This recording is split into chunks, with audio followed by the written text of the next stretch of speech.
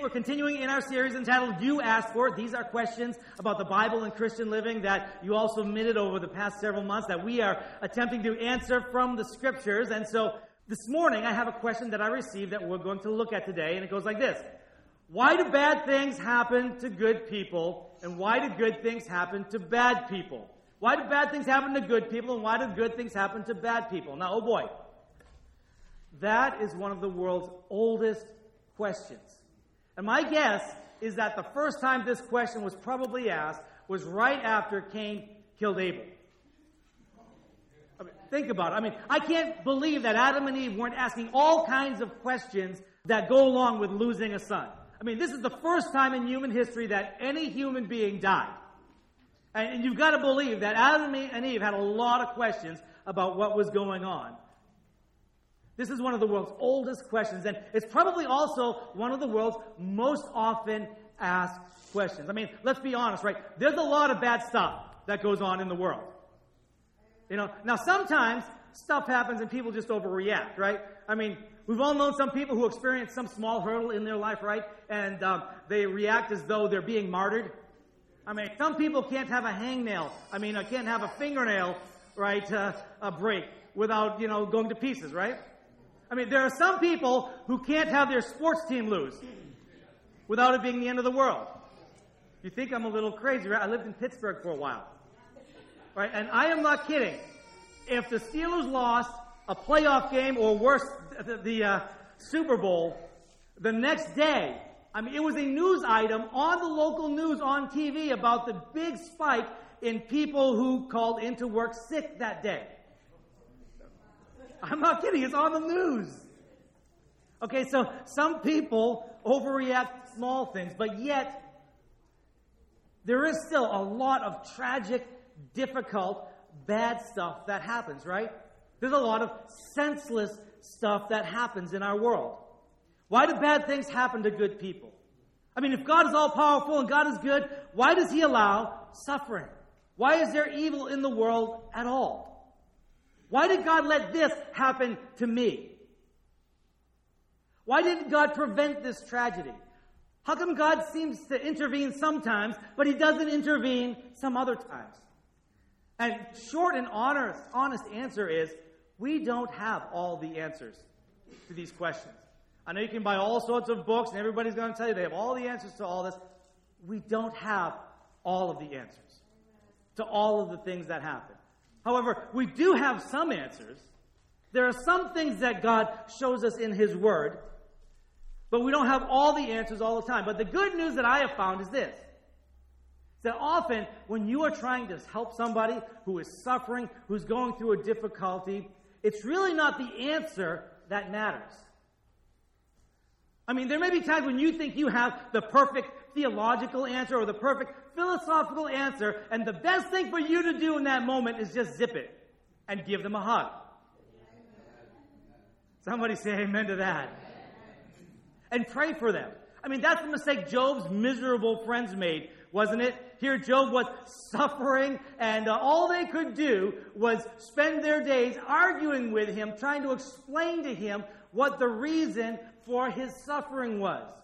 And God said at the end of it all that he rebuked them and said, "You have not spoken what is right about me." Even though the Apostle Paul quoted one of them as saying something true.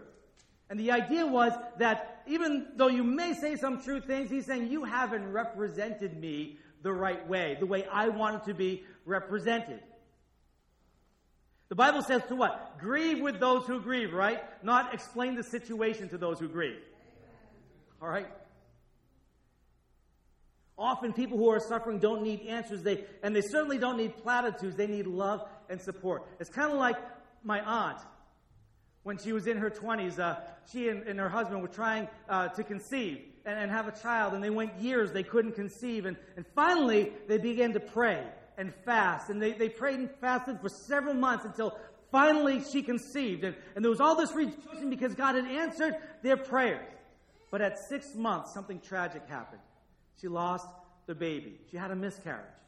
And all of these questions came flooding into her heart and her mind. Say, God, how could you allow this to happen? And I remember seeing the pain and the agony and the grief that was in their hearts and on their faces with all of these unanswered questions. God, this was the child that we prayed for. This was the child that was an answer to prayer. How could you allow this to happen? And you know that someone came up to her and said, maybe God allowed this to happen so that you could comfort others when this happens to them. And, the scripture that they're trying to quote there, right? It says, God comforts us in our trouble so that we can comfort others with the comfort we have received, right?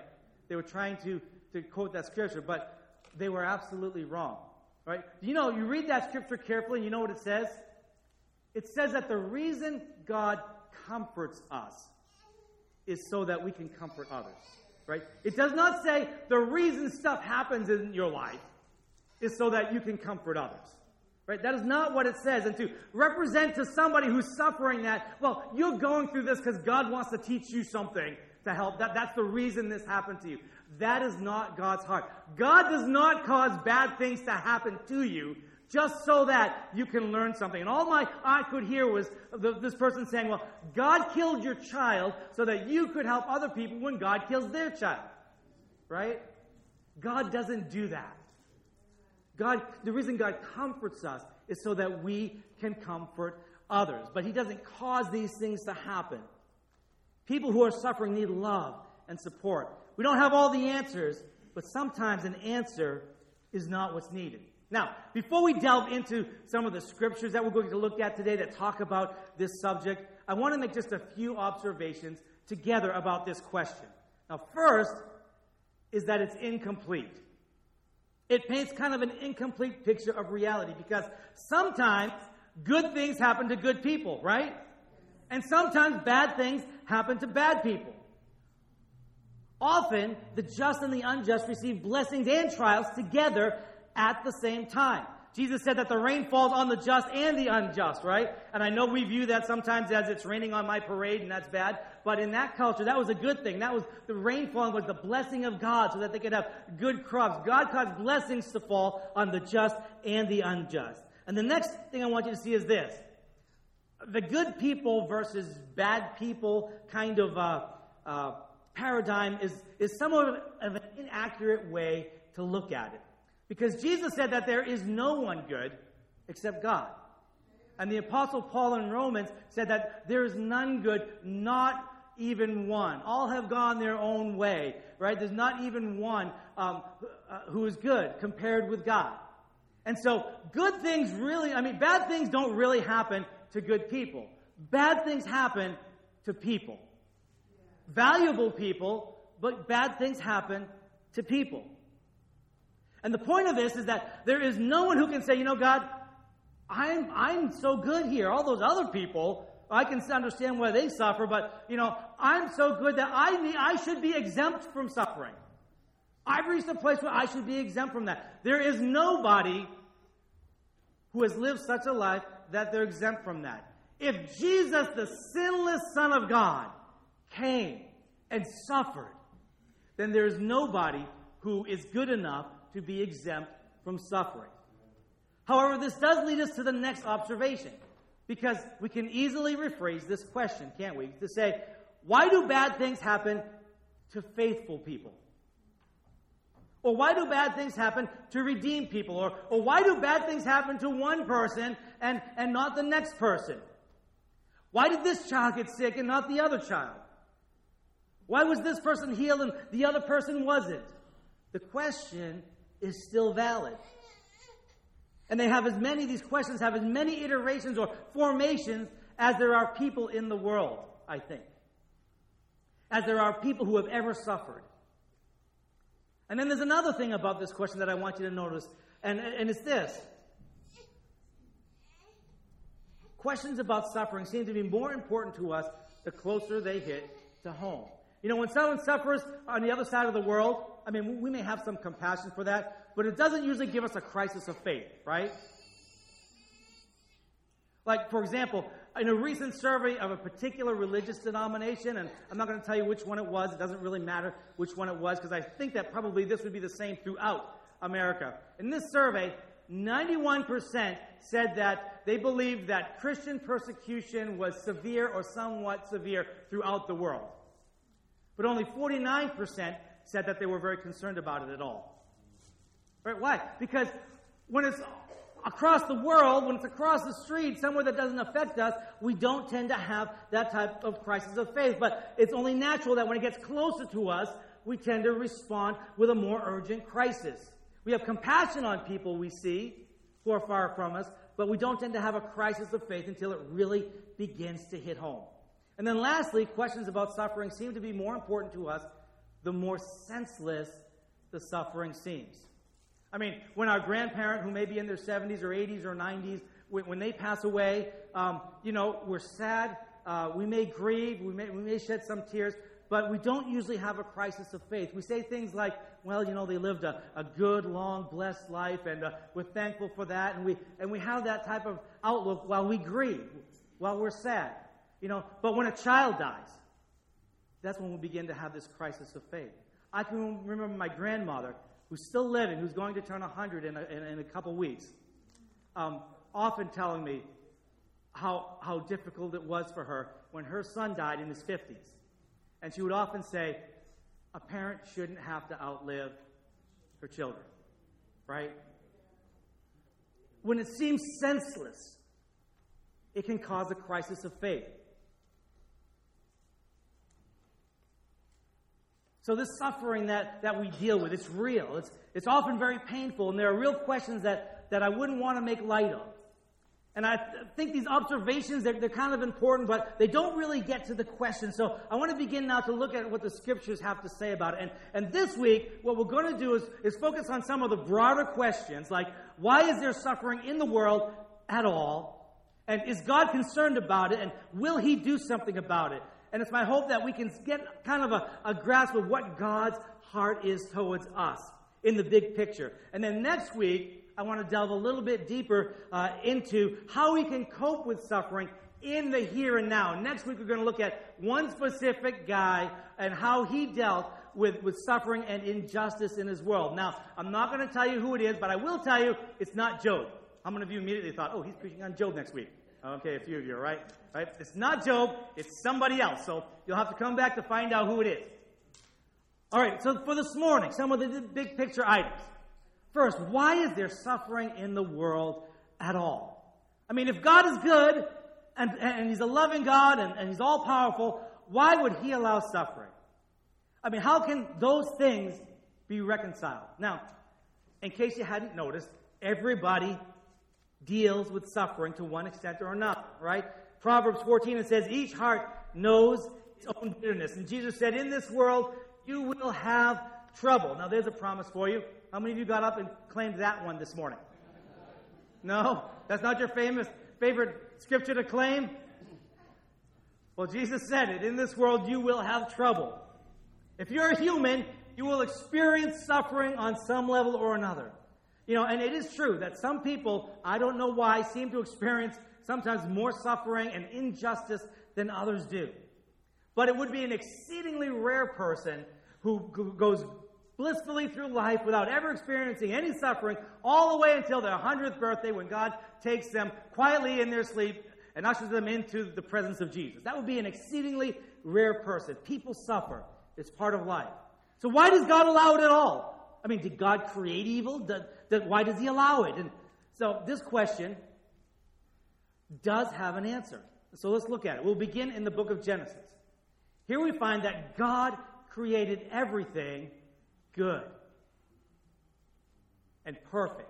As a matter of fact, it says that when He finished creating everything, in Genesis chapter 1, verse 31, it says, God saw all that He had made, and it was very good. It was very good. The world wasn't always like we find it today.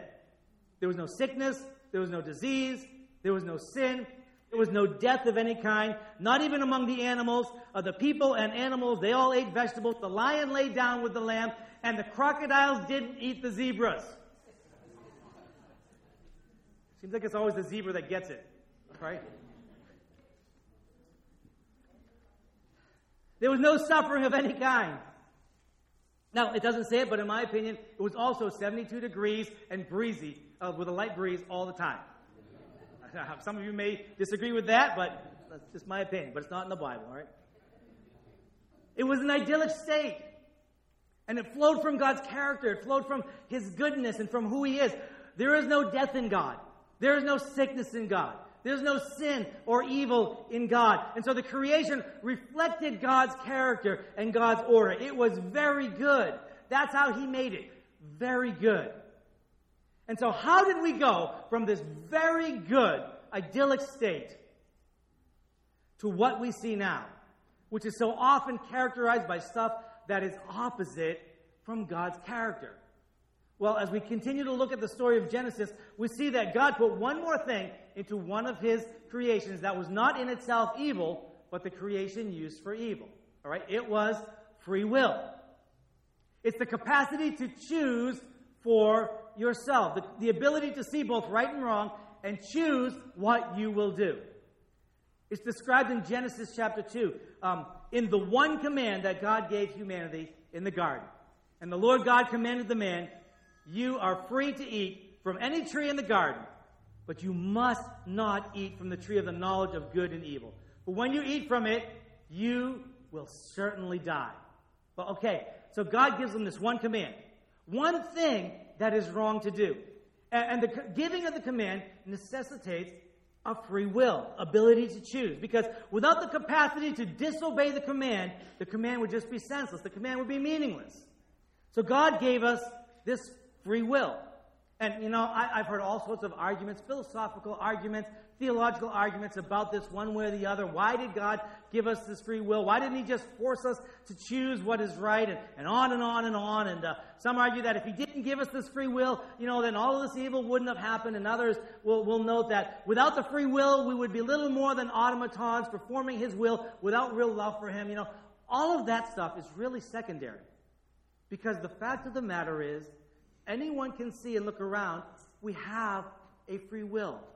That's what we deal with. God gave us this free will. And it led to something important in the next chapter, in Genesis 3.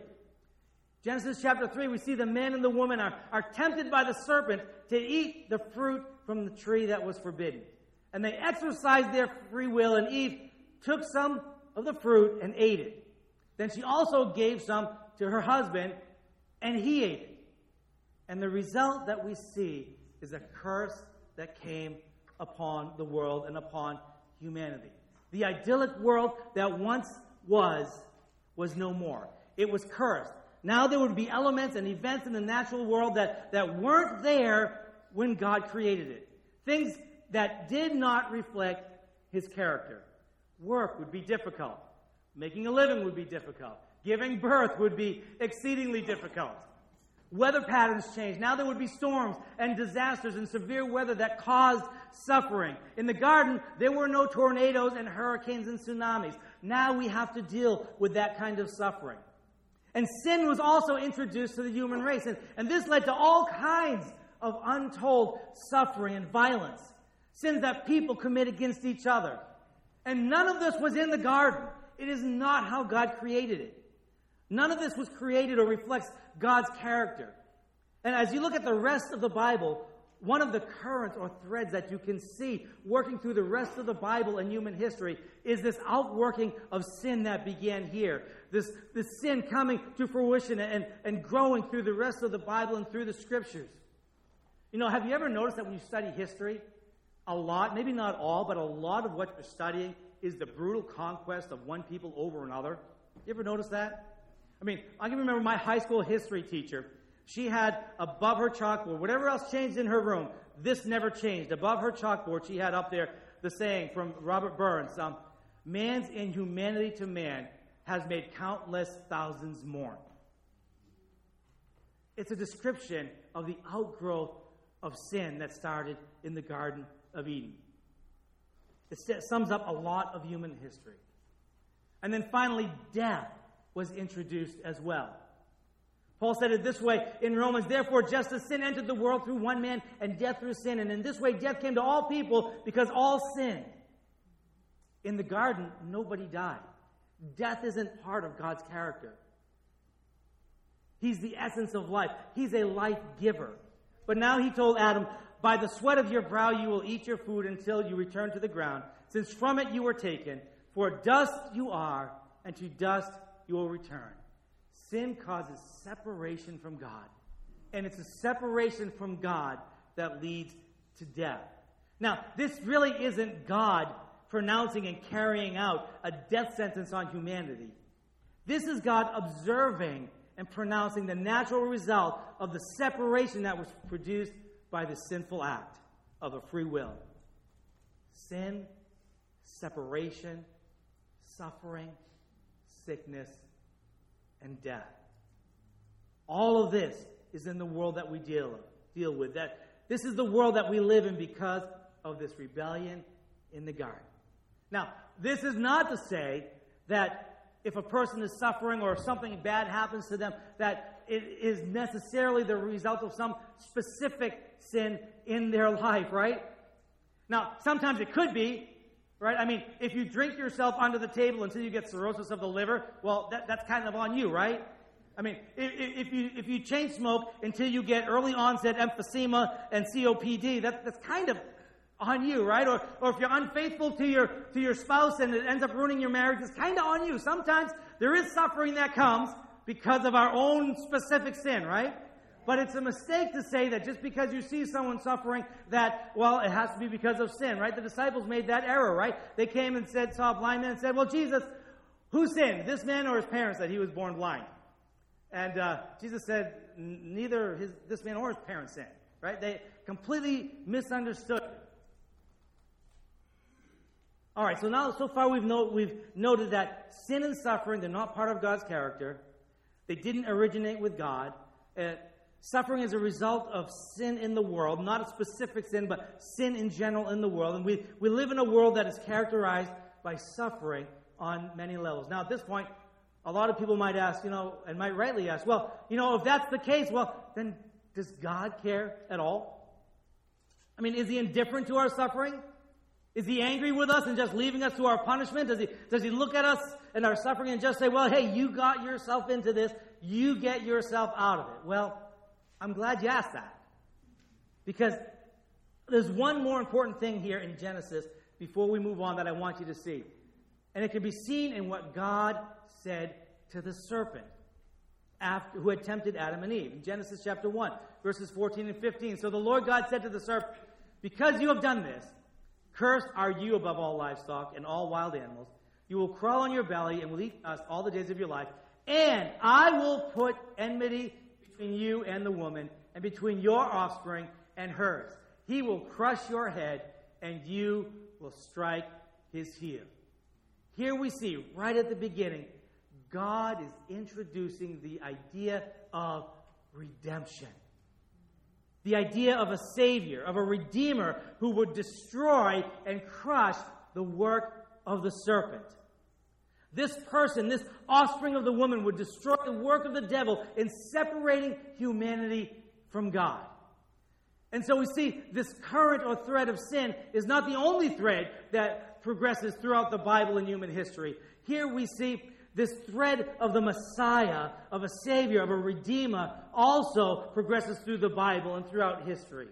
This thread of hope progresses. We can see it in Abraham, when God told him that through your offspring, all the nations of the world will be blessed. We can see it in Moses when he told the people, the Lord your God will raise up for you a prophet like me from among you, from your fellow Israelites, and you must listen to him. We can see it in David, when David established a type of messianic worship where people had access to God. And we can see it in David's faith in the Messiah in Psalm 110, when he described a Messiah who would not only be his descendant, but would be his Lord as well. And when he described the Messiah who would sit at God's right hand until I make your enemies a footstool at your feet, and he would be a priest forever in the order of Melchizedek.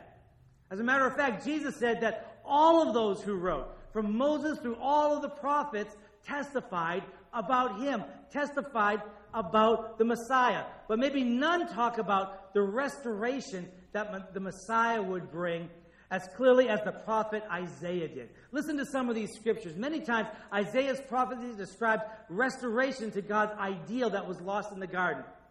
In Isaiah 55, he says, "You will go out in joy and be led forth in peace. The mountains and hills will burst into song before you, and all the trees of the field will clap their hands. Instead of the thorn bush will grow the juniper. Instead of briars, the myrtle will grow." Did you catch that? Remember in the garden when the curse came, he said, now it's going to produce thorns and thistles. But here, Isaiah, looking forward to the Messianic kingdom of God, says, no more thorns and thistles, but good things are going to grow. And then in chapter 2 of Isaiah, he describes this restoration so beautifully. He says, the mountain of the Lord's temple will be established as the highest of the mountains. It will be exalted among the hills, and all the nations will stream to it. Many people will come and say, "Come, let us go up to the mountain of the Lord, to the temple of the God of Jacob. He will teach us his ways so that we may walk in his paths. The law will go out from Zion, the word of the Lord from Jerusalem. He will judge between the nations and will settle their disputes for many people. They will beat their swords into plowshares and their spears into pruning hooks.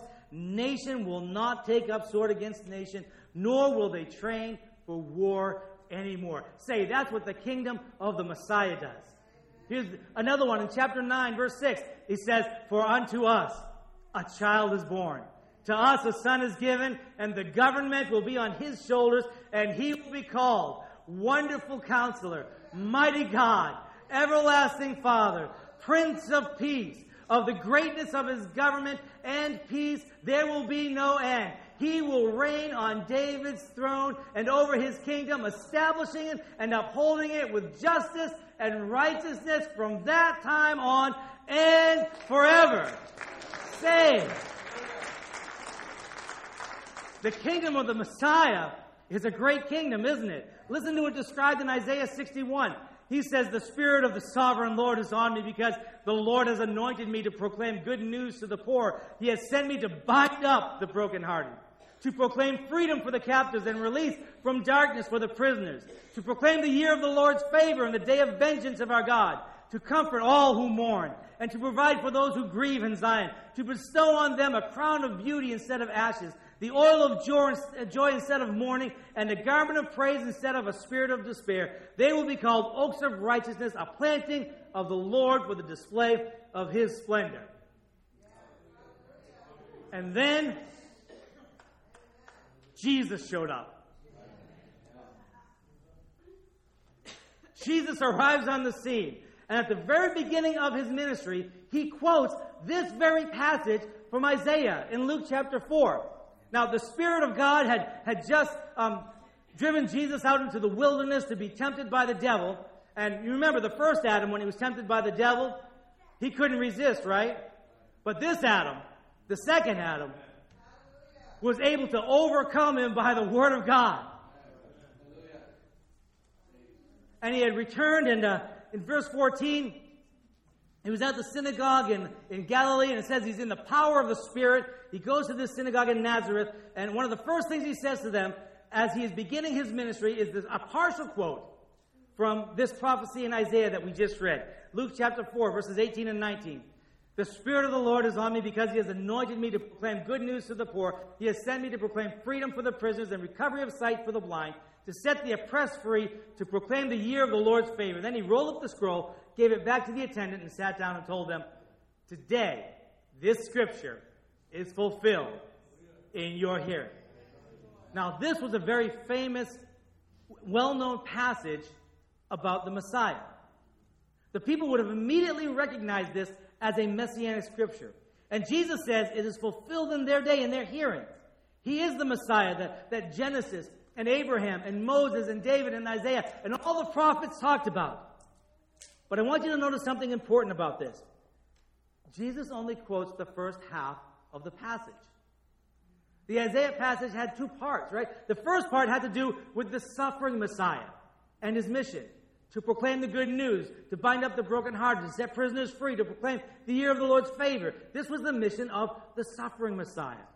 The second part had to do with the reigning Messiah, to proclaim the day of God's vengeance, to minister to those who were grieving, to replace the ashes of our lives with crowns of beauty, to replace mourning with joy, to replace despair with praise, and to establish people permanently before him in an eternal relationship. That's the mission of the reigning Messiah. And Jesus, in quoting just the first part of that passage is saying, now this is what I'm here to do now. Because they all thought the reigning Messiah was coming first. But Jesus is saying, no, first the suffering Messiah. First comes this, I have some things that I need to accomplish first.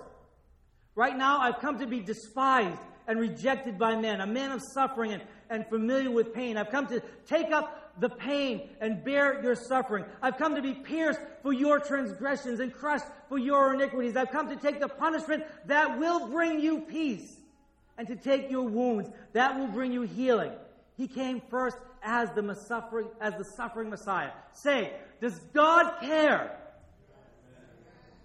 He cared to send His one and only Son, who, being without sin, would willingly go to the cross and pay the penalty and suffer there, the just for the unjust, to bring us to God.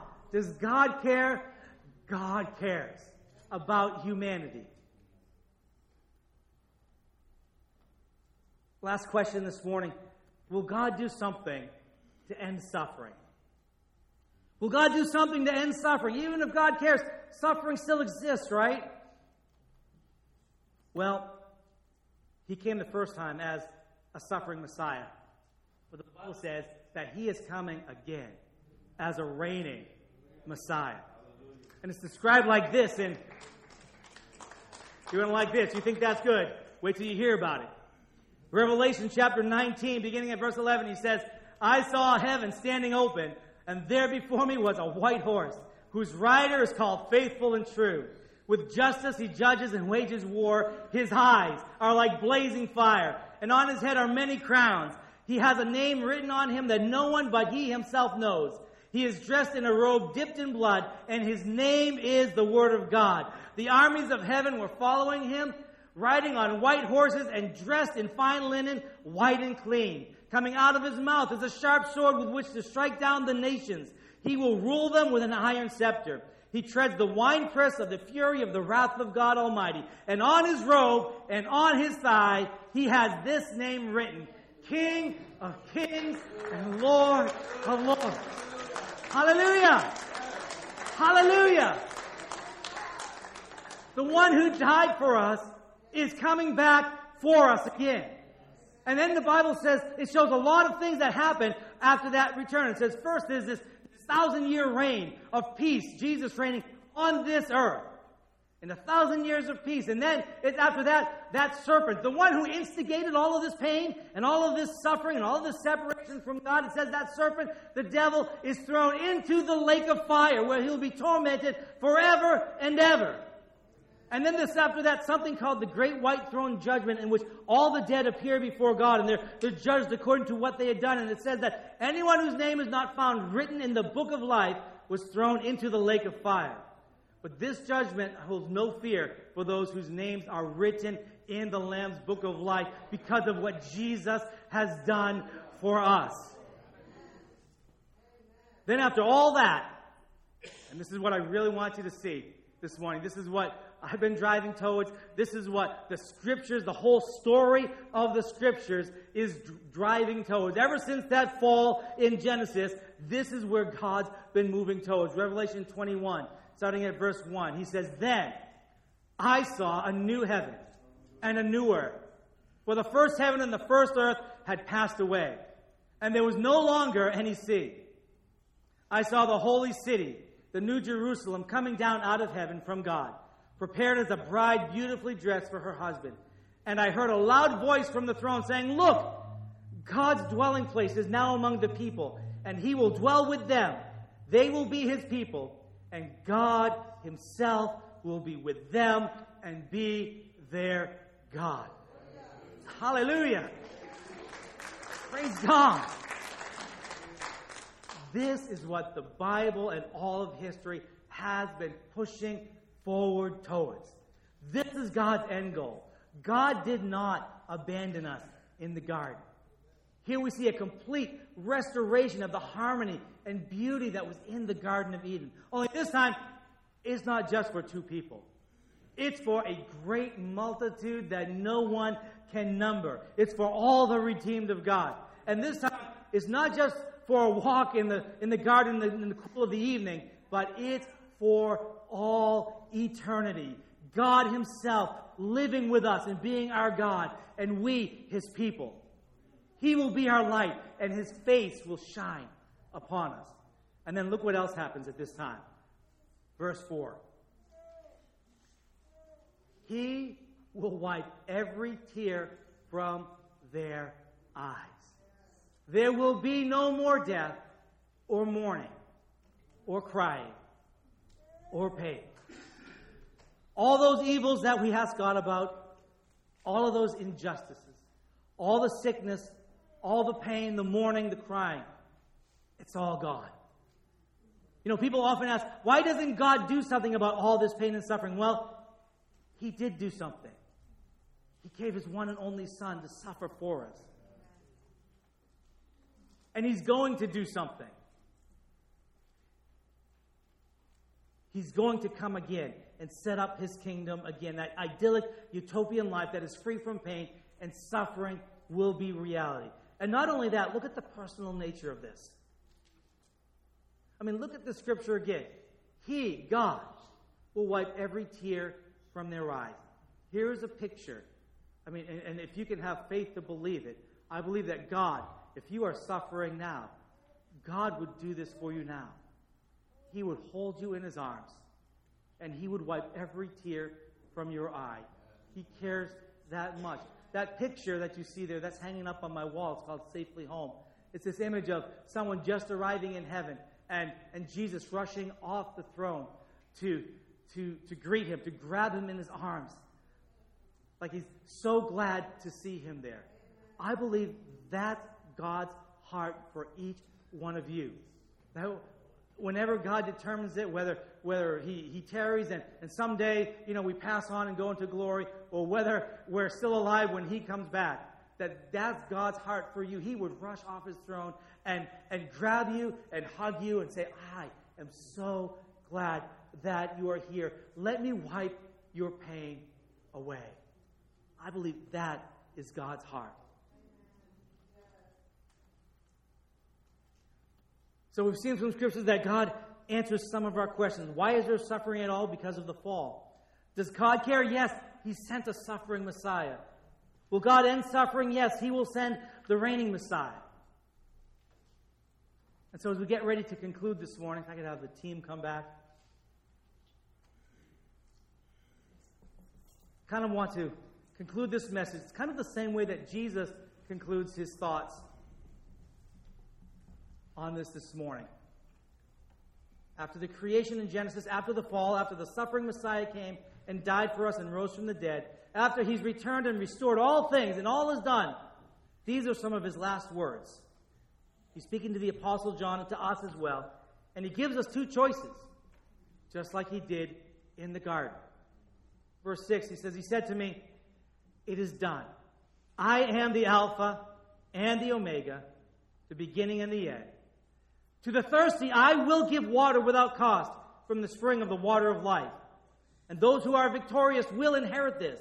And I will be their God, and they will be my children.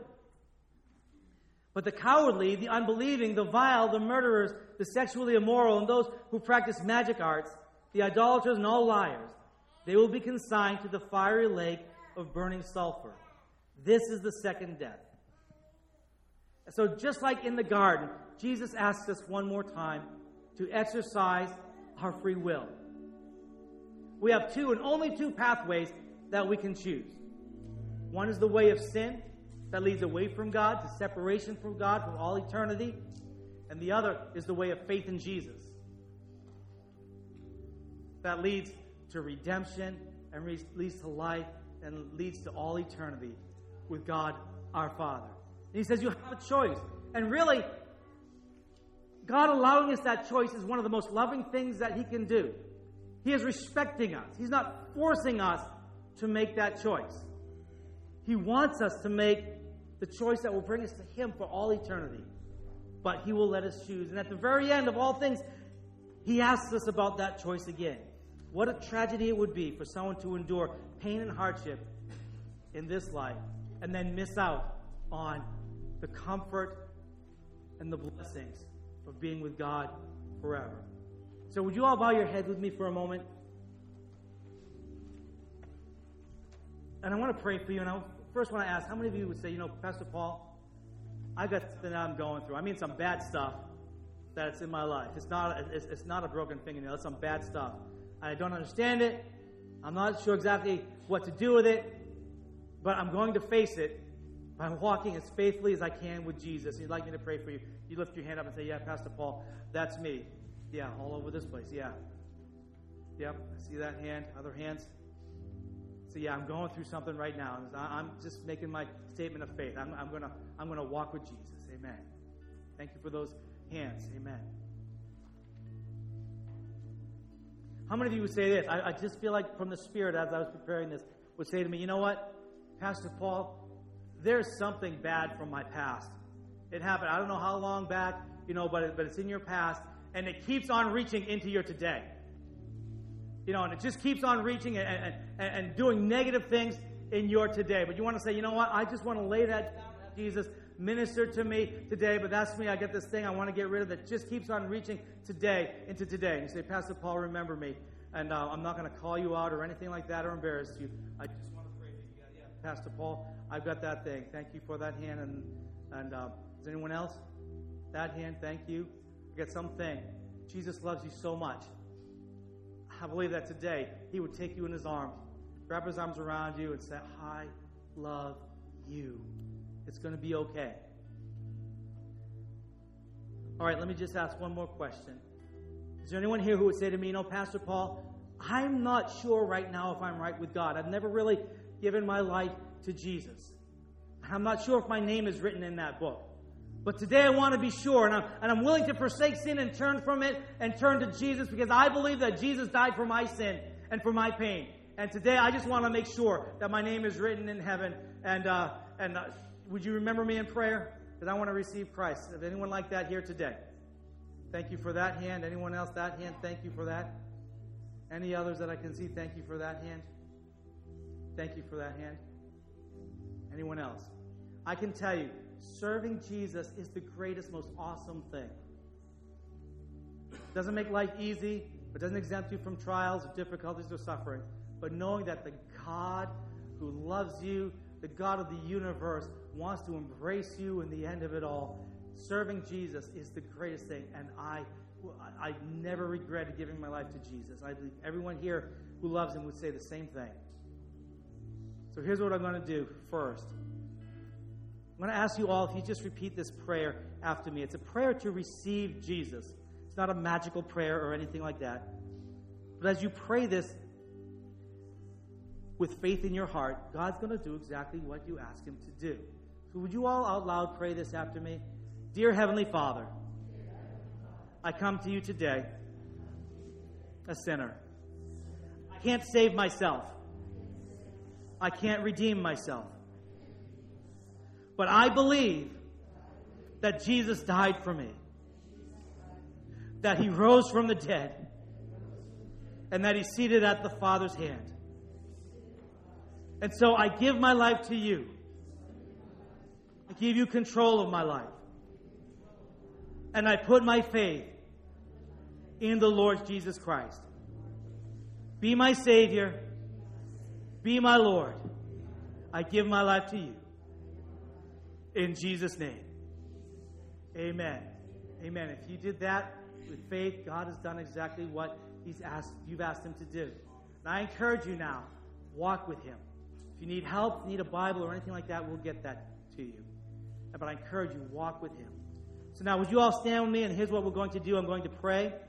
And I'm going to ask, as I pray, would the prayer counselors come, prayer team come, and make yourselves available here. And if you're one of those people that raise your hand, you've got something you're going through or something you want prayer for, make your way. If they're singing this song again, God of My Days, to make your way here and get someone to agree with you in prayer and in faith. Or maybe just find a place in the pews or here at the altar to pray and seek God and let Him do His thing in you. God, you saw all the hands that went up. God, some who said, God, that they're going through something right now. God, and it's difficult. They don't know what to do with it, but they're going to walk with you. I pray for strength, God. I pray for your hand upon them, and God, that you would just do your thing and encourage them, that they would be able to sense the loving arms of the Heavenly Father, of the Savior Jesus, embracing them and helping them and walking with them, not just today, but all week long, God. May the grace of God flow to them. And I pray for a couple who raise their hand saying, you know what? There's something from their past that keeps trying to come into the present. But those things are under the blood of Jesus. Those things are in the past, God. And I pray that you would give healing in the name of Jesus, God. A touch in the name of Jesus, God. Heal hearts, heal minds in the name of Jesus. And God, now as we take some time to pray around the altars, God, I pray that you would just do your thing, God, and that you would have your way among us, God, and minister to your people. For it's in Jesus' name we pray. And everyone that said, amen and amen. Amen.